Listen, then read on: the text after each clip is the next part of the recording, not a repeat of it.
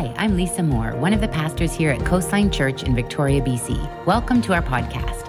All of the content you'll find here is meant to point you to Jesus and to encourage you in your journey wherever you're at. Enjoy the message.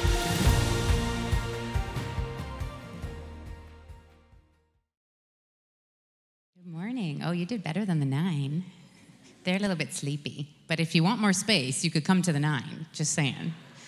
It's good to see you. It's good to be together, continuing in our series, We Are the Church. Andy started last week and reminded us a few characteristics of the early church in the book of Acts, the characteristics of a healthy church. And if you didn't get to hear that message, I'd highly recommend you go back and listen to it. Just so you know, all of our messages are on our website. You can go and watch them. You can also download them on podcast apps and listen to them while you run or exercise, because you guys are all super fit, I know, and you do that. So it's always good to catch up on the ones you missed or share with someone else. But he reminded us about the early church that was intensely devoted, irrationally generous, and irresistibly loving. And we're going to continue today and talk a little bit more about the church, about how we can be the church. What does that look like? What are our priorities? How do we align our priorities and be the church that God designed? And so, you know, I believe there's something so beautiful and unique and supernatural about the church. And when I say the church, I mean like the capital C church, which is the church of Jesus Christ, of all believers, gathered believers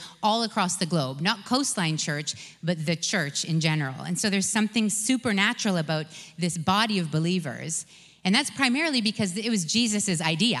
You know that, right? That he instituted the church and he said, this is going to be my body. This is how the kingdom is going to come on earth as it is in heaven. He's going to usher in the kingdom of God through the church. And so that's what you're a part of today. You don't just come and sit in church. You're a part of something supernatural.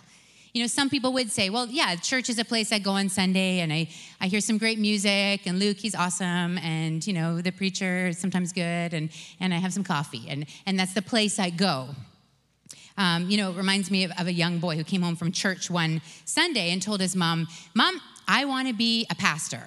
And she was surprised, but, you know, happy and was like, okay, that's great, son. Why do you say that? Why do you want to be a pastor? And he said, well, if I have to go to church every Sunday anyways, I'd figure it'd be more fun to stand up and yell than to sit down and be quiet. Hopefully we're not always yelling at you. You know, I don't think we yell that much actually at this church, but, you know, we don't just go to church to hear great music or to hear preaching or even to get coffee. We are the church. And so that's what we're talking about today. How do we be the church? What does that look like? I'm going to use a verse from Romans chapter 12 just to set the stage for us. And a couple of verses 4 and 5 say this.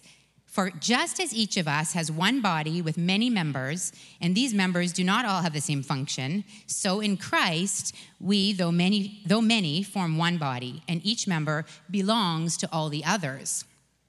So this is a challenge because as you look around, you see people that don't look like you, that don't act like you, that you may not have much in common with at all, but we are one body. We're many parts of one body. So how do we be the church with so many different perspectives, so many different backgrounds, so many different experiences? We need priorities. So they're going to keep us aligned. And so that's what we're going to look at today, some priorities out of God's word. We're actually going to look into the book of Hebrews, a great passage to guide us today. And I'd encourage you to grab the Bibles in the pew right in front of you. You can follow along. Sometimes it helps to have it right there. So that's why we have those Bibles for you. And if you need a Bible, we're going to give you one too. But Hebrews chapter 10 is a great passage. I'd encourage you to read the whole chapter, actually. It was so encouraging to me this week as I was preparing. But we're going to use verse 22 to 25 to find some priorities of how we can be the church together, 4 priorities that I see. So let's read the passage first. It's going to come up on the screens behind me. It starts by saying, let us draw near to God with a sincere heart and with the full assurance that faith brings, having our hearts sprinkled to cleanse us from a guilty conscience and having our bodies washed with pure water. Let us hold unswervingly to the hope we profess, for he who promised is faithful. And let us consider how we may spur one another on toward love and good deeds, not giving up meeting together, as some are in the habit of doing, but encouraging one another, and all the more as you see the day approaching. So the first priority, it starts right at the beginning with drawing near to God with the assurance of salvation, is that we offer Jesus to everyone. In case you are wondering what our philosophy of ministry is, this is it. This is the foundation. We believe that Jesus is for every person that God created. And as you know, that's everybody. And so he doesn't exclude anyone. He's not only for some. We believe that, as 2 Peter says in the Bible, that God doesn't want any to perish, but for everyone to come to repentance and come to an understanding of Jesus as their Savior. And so that's the primary purpose of the church. James 4:8 says, come near to God, and he will come near to you. It's a beautiful promise that as we approach God in faith, that he's already done the work and he's always going to receive us. So maybe someone needs to hear that today, that as you come near to God, he promises to draw near to you. He's going to be there to rescue you. He's going to be there to be your salvation. And so that's that first verse in Hebrews that I read from. Says, let us draw near to God with a sincere heart and the full assurance that faith brings, having our hearts sprinkled to cleanse us from a guilty conscience and having our bodies washed with pure water. This is an invitation to all. Let us draw near. This is about salvation. And so this is the very first thing. And this is our priority as the gathered church. This is our priority at Coastline Church. And everything that we do is to elevate Jesus, to make him known, and to offer Jesus to everyone. So salvation is the first step on your spiritual journey. And what salvation does for you, maybe we don't always even talk about this. We just skim past it and assume that we know. But I want to be clear today. What salvation does is a couple things. Number one, in this passage, it makes you right with God. It sets you right. It talks about purification, being washed pure. And this is from the Jewish Old Testament principle that in order to enter into the temple to worship God, because he's so holy and we are not, that you have to purify your body. Now, in the New Testament, you don't have to purify your body anymore because Jesus came as the pure one to purify us from the inside out. And so God, this salvation that Jesus brings makes us right with God through Jesus. It also gives us assurance of our future. The passage talks about the full assurance that faith brings. A couple verses before, it talks about this confidence that we have to come into God's presence, confidence for our future, that we are going to be with Jesus in heaven someday. And we have that full confidence and assurance. The last thing that I see in this passage is salvation removes your guilt.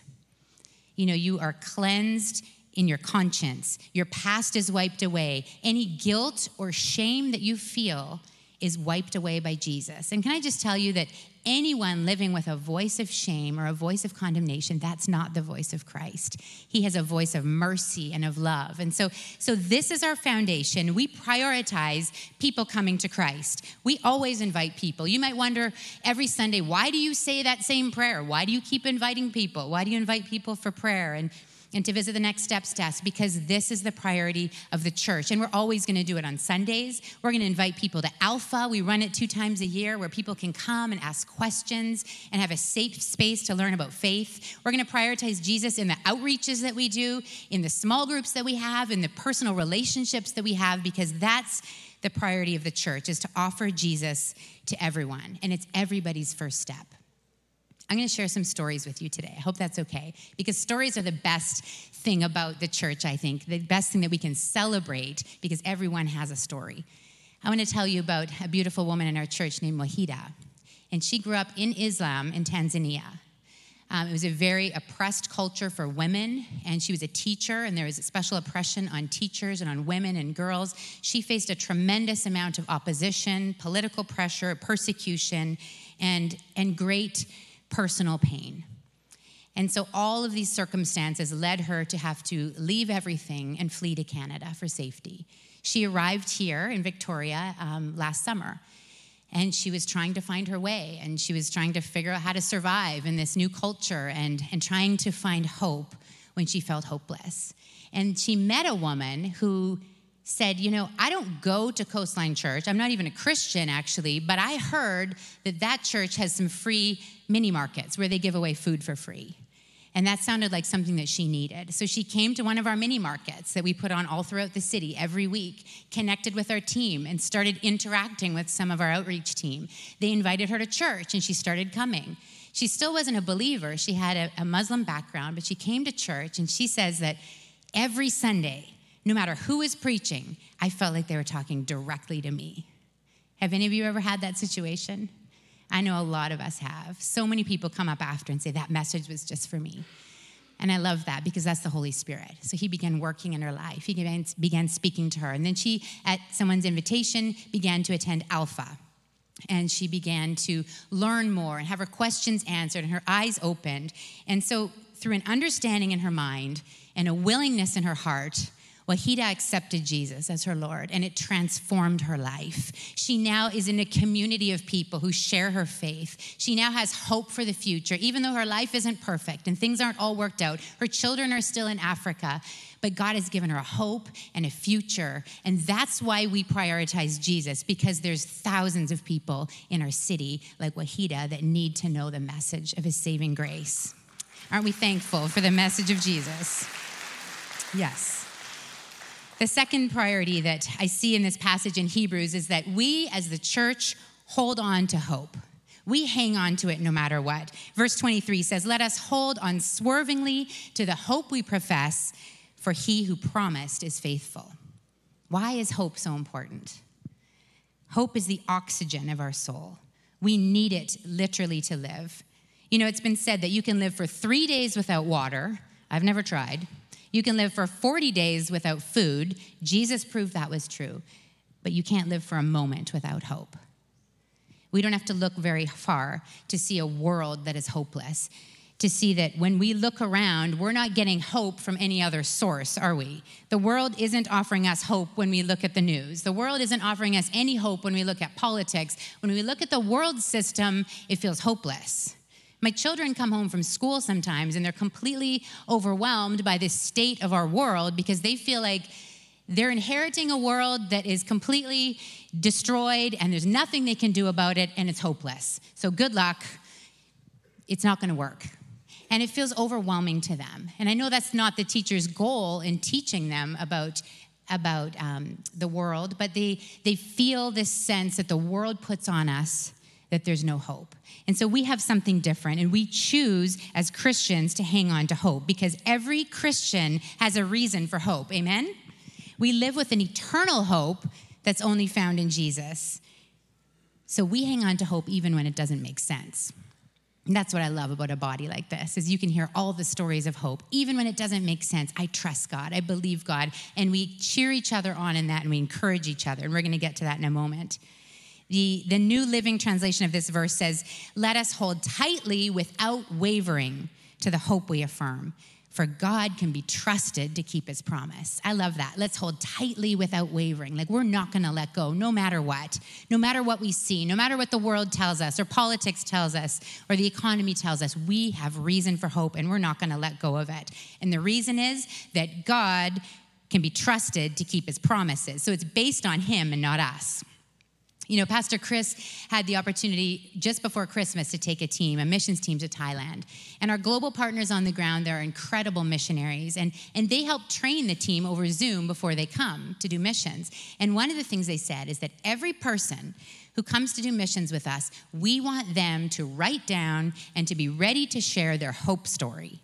And that might sound a little bit overwhelming or intimidating, and you wonder what that is, but that's basically what we would call their testimony. It's their story of how Jesus gives you hope, what Jesus has done in your life, your story, that you can succinctly and clearly share with somebody else. And that's part of the training to go onto the mission field, is to develop your hope story, to write it down, to think it through. And I would say that every person that is a Christian in this place has a hope story. Maybe you've never had to share it or had the opportunity to share it. But I'd encourage you that if you have that ready, God's going to give you opportunity to share it. You should write it down, practice it, share it with a friend or someone in your small group. That's a great thing to do in your small group, is to go around and share your hope stories. Share the story of what God has done in your life. Because I want to encourage us that that's a powerful testimony for the world around us that's looking for hope. The church is a house of hope, and this should be a room full of people who know the hope that they have in Jesus and are ready to share it. The third priority that I see in this passage in Hebrews is that as a church, we call people to more. Verse 24 says, and let us consider how we may spur one another on toward love and good deeds. Love and good deeds. That's like the heart and the hands, right? To serve Jesus, to encourage others. We're going to spur each other on. This is an interesting concept. It's sort of like a cowboy term. I am proud to say that we have a real cowboy in our family. My daughter knows. Andy's oldest brother is a legitimate cowboy. Do you know what a farrier is? There's a farrier over there. He shoes horses for a living. That's his job. So he's a total legitimate cowboy. He's tough. He wears like chaps and boots and a hat. And he told us this one time, he was like, I was shoeing this horse and it got really mad and it wound up his leg and it kicked me. And we were like, wow, like that's awful. You don't really want to get kicked by a horse. So we're like, what did you do? And he's like, I kicked it right back. So he's a legitimate cowboy, okay? So I know about cowboys. I know about spurs. He wears spurs on his boot, a little pointy thing on the inside edge to give the horse a nudge, to prompt it and urge it to move, right? It's uncomfortable, it's pointed, but it's productive. The spur is meant to urge something to move. The meaning of spur actually is to prompt or encourage. I don't know if the horse feels very encouraged when you hit it in the side with a pointy thing, but it certainly does prompt it to move. And so this is the language that we're using here in Hebrews about spurring one another on. So I want to spur you on today. I want to remind you that you can't stay where you are, that spiritual growth requires movement. And we're looking for a church full of people who are moving, who are spurring one another on, who are moving themselves and helping someone else move. I want to remind you that there's more for you. And you hear us say it all the time. You hear us talking about next steps. And you might wonder also, like, why do you keep saying all that stuff about next steps? And I should join a small group, and I should come to Freedom, and I should serve, and come to team night. It's because we really believe that one of the priorities of the church is calling people to more, not letting them stay where they are, because God has more for you. And God has a journey for somebody else that actually depends on your movement. I'm going to tell you another story about a beautiful woman named Isabel. And she, several years ago, came to our church on a Sunday, and she came to a welcome party that we had afterwards. And she came with her family, and we got to meet her and hear her story. And after that, she began to feel drawn to this place. And she cried out to God and said, God, I don't even know if you're real, but if you are, would you speak to me and tell me, what do I need to do? And so what happened for her was she actually made a list. And so she decided, I'm going to write down the list of things that, if God's real, then he's going to help me accomplish these things and do these things that I've never done before in my spiritual journey. And so her list started with like going to church every Sunday, some things she hadn't done for a long time or ever, joining a small group. She heard us talking about these things and felt like, okay, that's going to be a goal of mine. I'm going to try to serve at church sometime. I don't know what that looks like, but that's going to be my goal. I'm going to try to make Christian friends, and I'm going to try to read the whole Bible. And she felt like, I don't even know if I can do any of this. I'm going to give myself 2 years and see if I could maybe accomplish some of this list. Well, 6 months passed, and she realized, I've accomplished my whole list. God's helped me, and he's brought me into this family, and I've been moving and taking steps and doing all of these things. And so then one of the girls in her small group encouraged her and said, I think you better make another list. You better make a second list. And so with some sort of fear, she was like, okay, I'm going to make a second list, but I don't think I could even accomplish this list because it's much bigger. It's bolder steps for her. So it's things like sharing her story in public and praying out loud, things she hadn't done before. And instead of attending the small group, leading the small group. And the last thing she wrote on the list was to join the staff at the church. And I'm pleased to say that Isabel completed all of those steps as well, and she's the amazing, bubbly woman in the cafe that runs our cafe team now. She's on our staff at the church, and she's brought her family along on this beautiful journey of next steps at Coastline Church, and we're so proud of her. Isabel understands there's more for her. And because of that, being on staff at Coastline is not the pinnacle of your spiritual journey, just to let you know. Some of you may wish for that, some of you really may not. And that's fine, but this is what God put in her heart. And now she isn't just sitting back thinking, oh, great, I accomplished all of those things. God's given her a new list. Isn't that just like him? He's given her a new list of new steps that she can take, and she's working on those now, and someday we're going to share that list. And I'm just so encouraged that she's realizing that you don't come to the end of it. You keep working with God. You keep taking steps. And more than that, she's now in a position of leadership where she can help others also take steps in serving on team and using their gift of hospitality to welcome others into the church. So in church, we're going to call people to more, and we're going to keep doing that. So I'm sorry in advance that we're always going to call you to more, because it's what God has for you. The fourth and final priority that I see in this passage is from Hebrews 10:25, and it's that we create community. Look around. That's what you have right now, is a community of people, whether you know them or not. We're in community together. We're always creating community because we need each other, and it's God's design. Verse 25 says, not giving up meeting together, as some are in the habit of doing, but encouraging one another, and all the more as you see the day approaching. The Greek word ecclesia is defined as a called out assembly or congregation.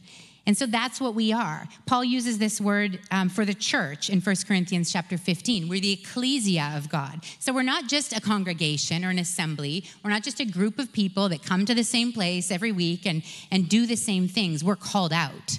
That's the most important part. God called us out to be the body of Christ, to be the bride of Christ with a spiritual purpose. And part of that is to create community for ourselves and for others. So we're the church when we come together. We're still the body when we go. We're all still each part that we are. Like that first verse I read, you're still the ear when you go. You're still the foot when you go. You're the elbow when you go out of this place. But when we gather, there's something uniquely special and intentional about the body of Christ that's gathered. There's power there, and something special happens when we gather together. So I hope that you sense that on a Sunday, and I know that that's what draws people to this place, because every week I have people that come up and say, I just came into this place and I felt something that I've never felt before. And it's the Spirit of God, but it's the community that's created by believers gathering together. So there's power in that. We do it when we gather on a Sunday in this large group. We encourage each other. We inspire each other. We learn from the Word. We worship together. And there's power when we do those things. There's also power when we gather even in smaller groups. And we can be face-to-face. And we can be sharing our lives together. We can be doing life together. And so the result of all of those things is encouragement. This passage talks about encouragement. You need the church as a source of encouragement in your life. And the church needs you to encourage somebody else. Both of these ideas, spurring each other on and encouraging each other, you're participating in it, you're receiving it, and you're also giving it. So you're giving a little nudge to somebody with your little spur saying, hey, I think that you should get baptized. I'm going to be there to cheer you on. Have you ever considered serving on team?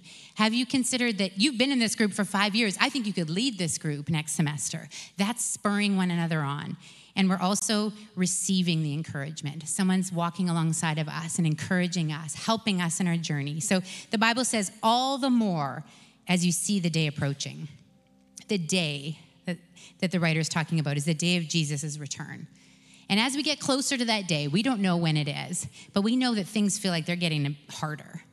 It's getting rough sometimes to live in this world, and it's hard to be a Christian. And it feels like we just had this conversation in our small group. We said, it's harder for our kids than it was for us. And you think like your grandparents would be appalled at the state of the world right now. And it's easy to get into that space where we start to bemoan the state of the world and think like, Jesus, just come back soon because I don't know if I can handle this anymore. And I just want to bring us back to the Word of God that doesn't say get together and complain as the day approaches. It says, encourage each other all the more as the day approaches. We need the church now more than ever, don't we? And I just want to remind you of something that one of the women in our small group reminded us about this week, that we were talking about our kids. And she said, your children were destined to live at this time. They were chosen to live right now, and God's going to give them everything they need. And I believe that's a word for all of you today, that God chose you to live in this time, and he's given you everything you need to be the church and to go out and share your story of hope and to be an encouragement to somebody. It's not all lost. It's not all overwhelming and depressing. We have the hope of Jesus, and you have exactly what you need to live in this time. You were chosen for this time. You need the church, and the church needs you. So let's be the church. We need the encouragement that it brings. We need the encouragement there's hope for us. There's hope beyond what we see. There's more for us. Let's encourage each other in that, and that you belong to community, that we need you here. We're the church. We are the church. And the church, I believe with all my heart, is what the world needs. So I'm going to pray for you this morning. If you'd bow your heads and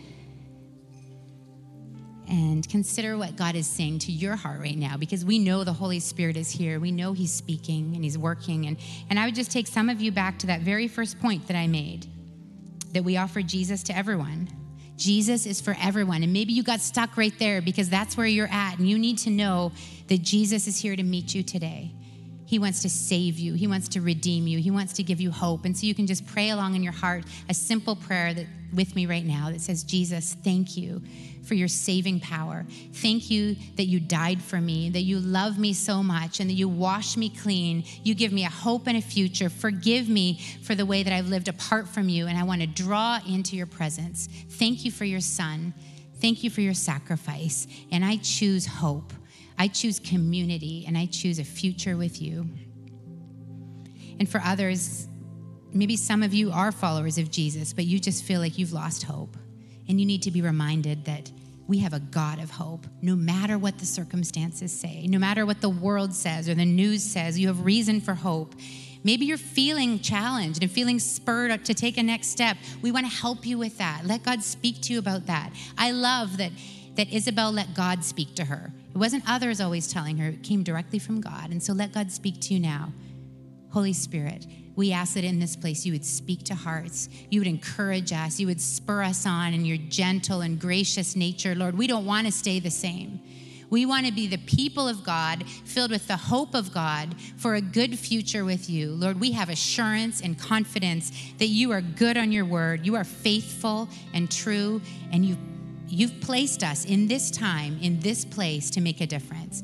And so open our eyes to what you're asking us to do. Help us to be part of somebody else's journey, to encourage others, and to be the church. We want to jump into community. We thank you for this beautiful bride of Christ that you are creating and that we get to be a part of it. Would you bless the church? Would you bless every person and speak to hearts today? In Jesus' name, amen. Amen, church. Thank you for listening. I'm going to invite you to stand. We always want to respond in worship because I know that God is speaking to you, and that can just continue as the day goes on. And so as we worship, let this be a cry to God. Let it be an encouragement to your heart. We love you, church. So thankful to be doing this together.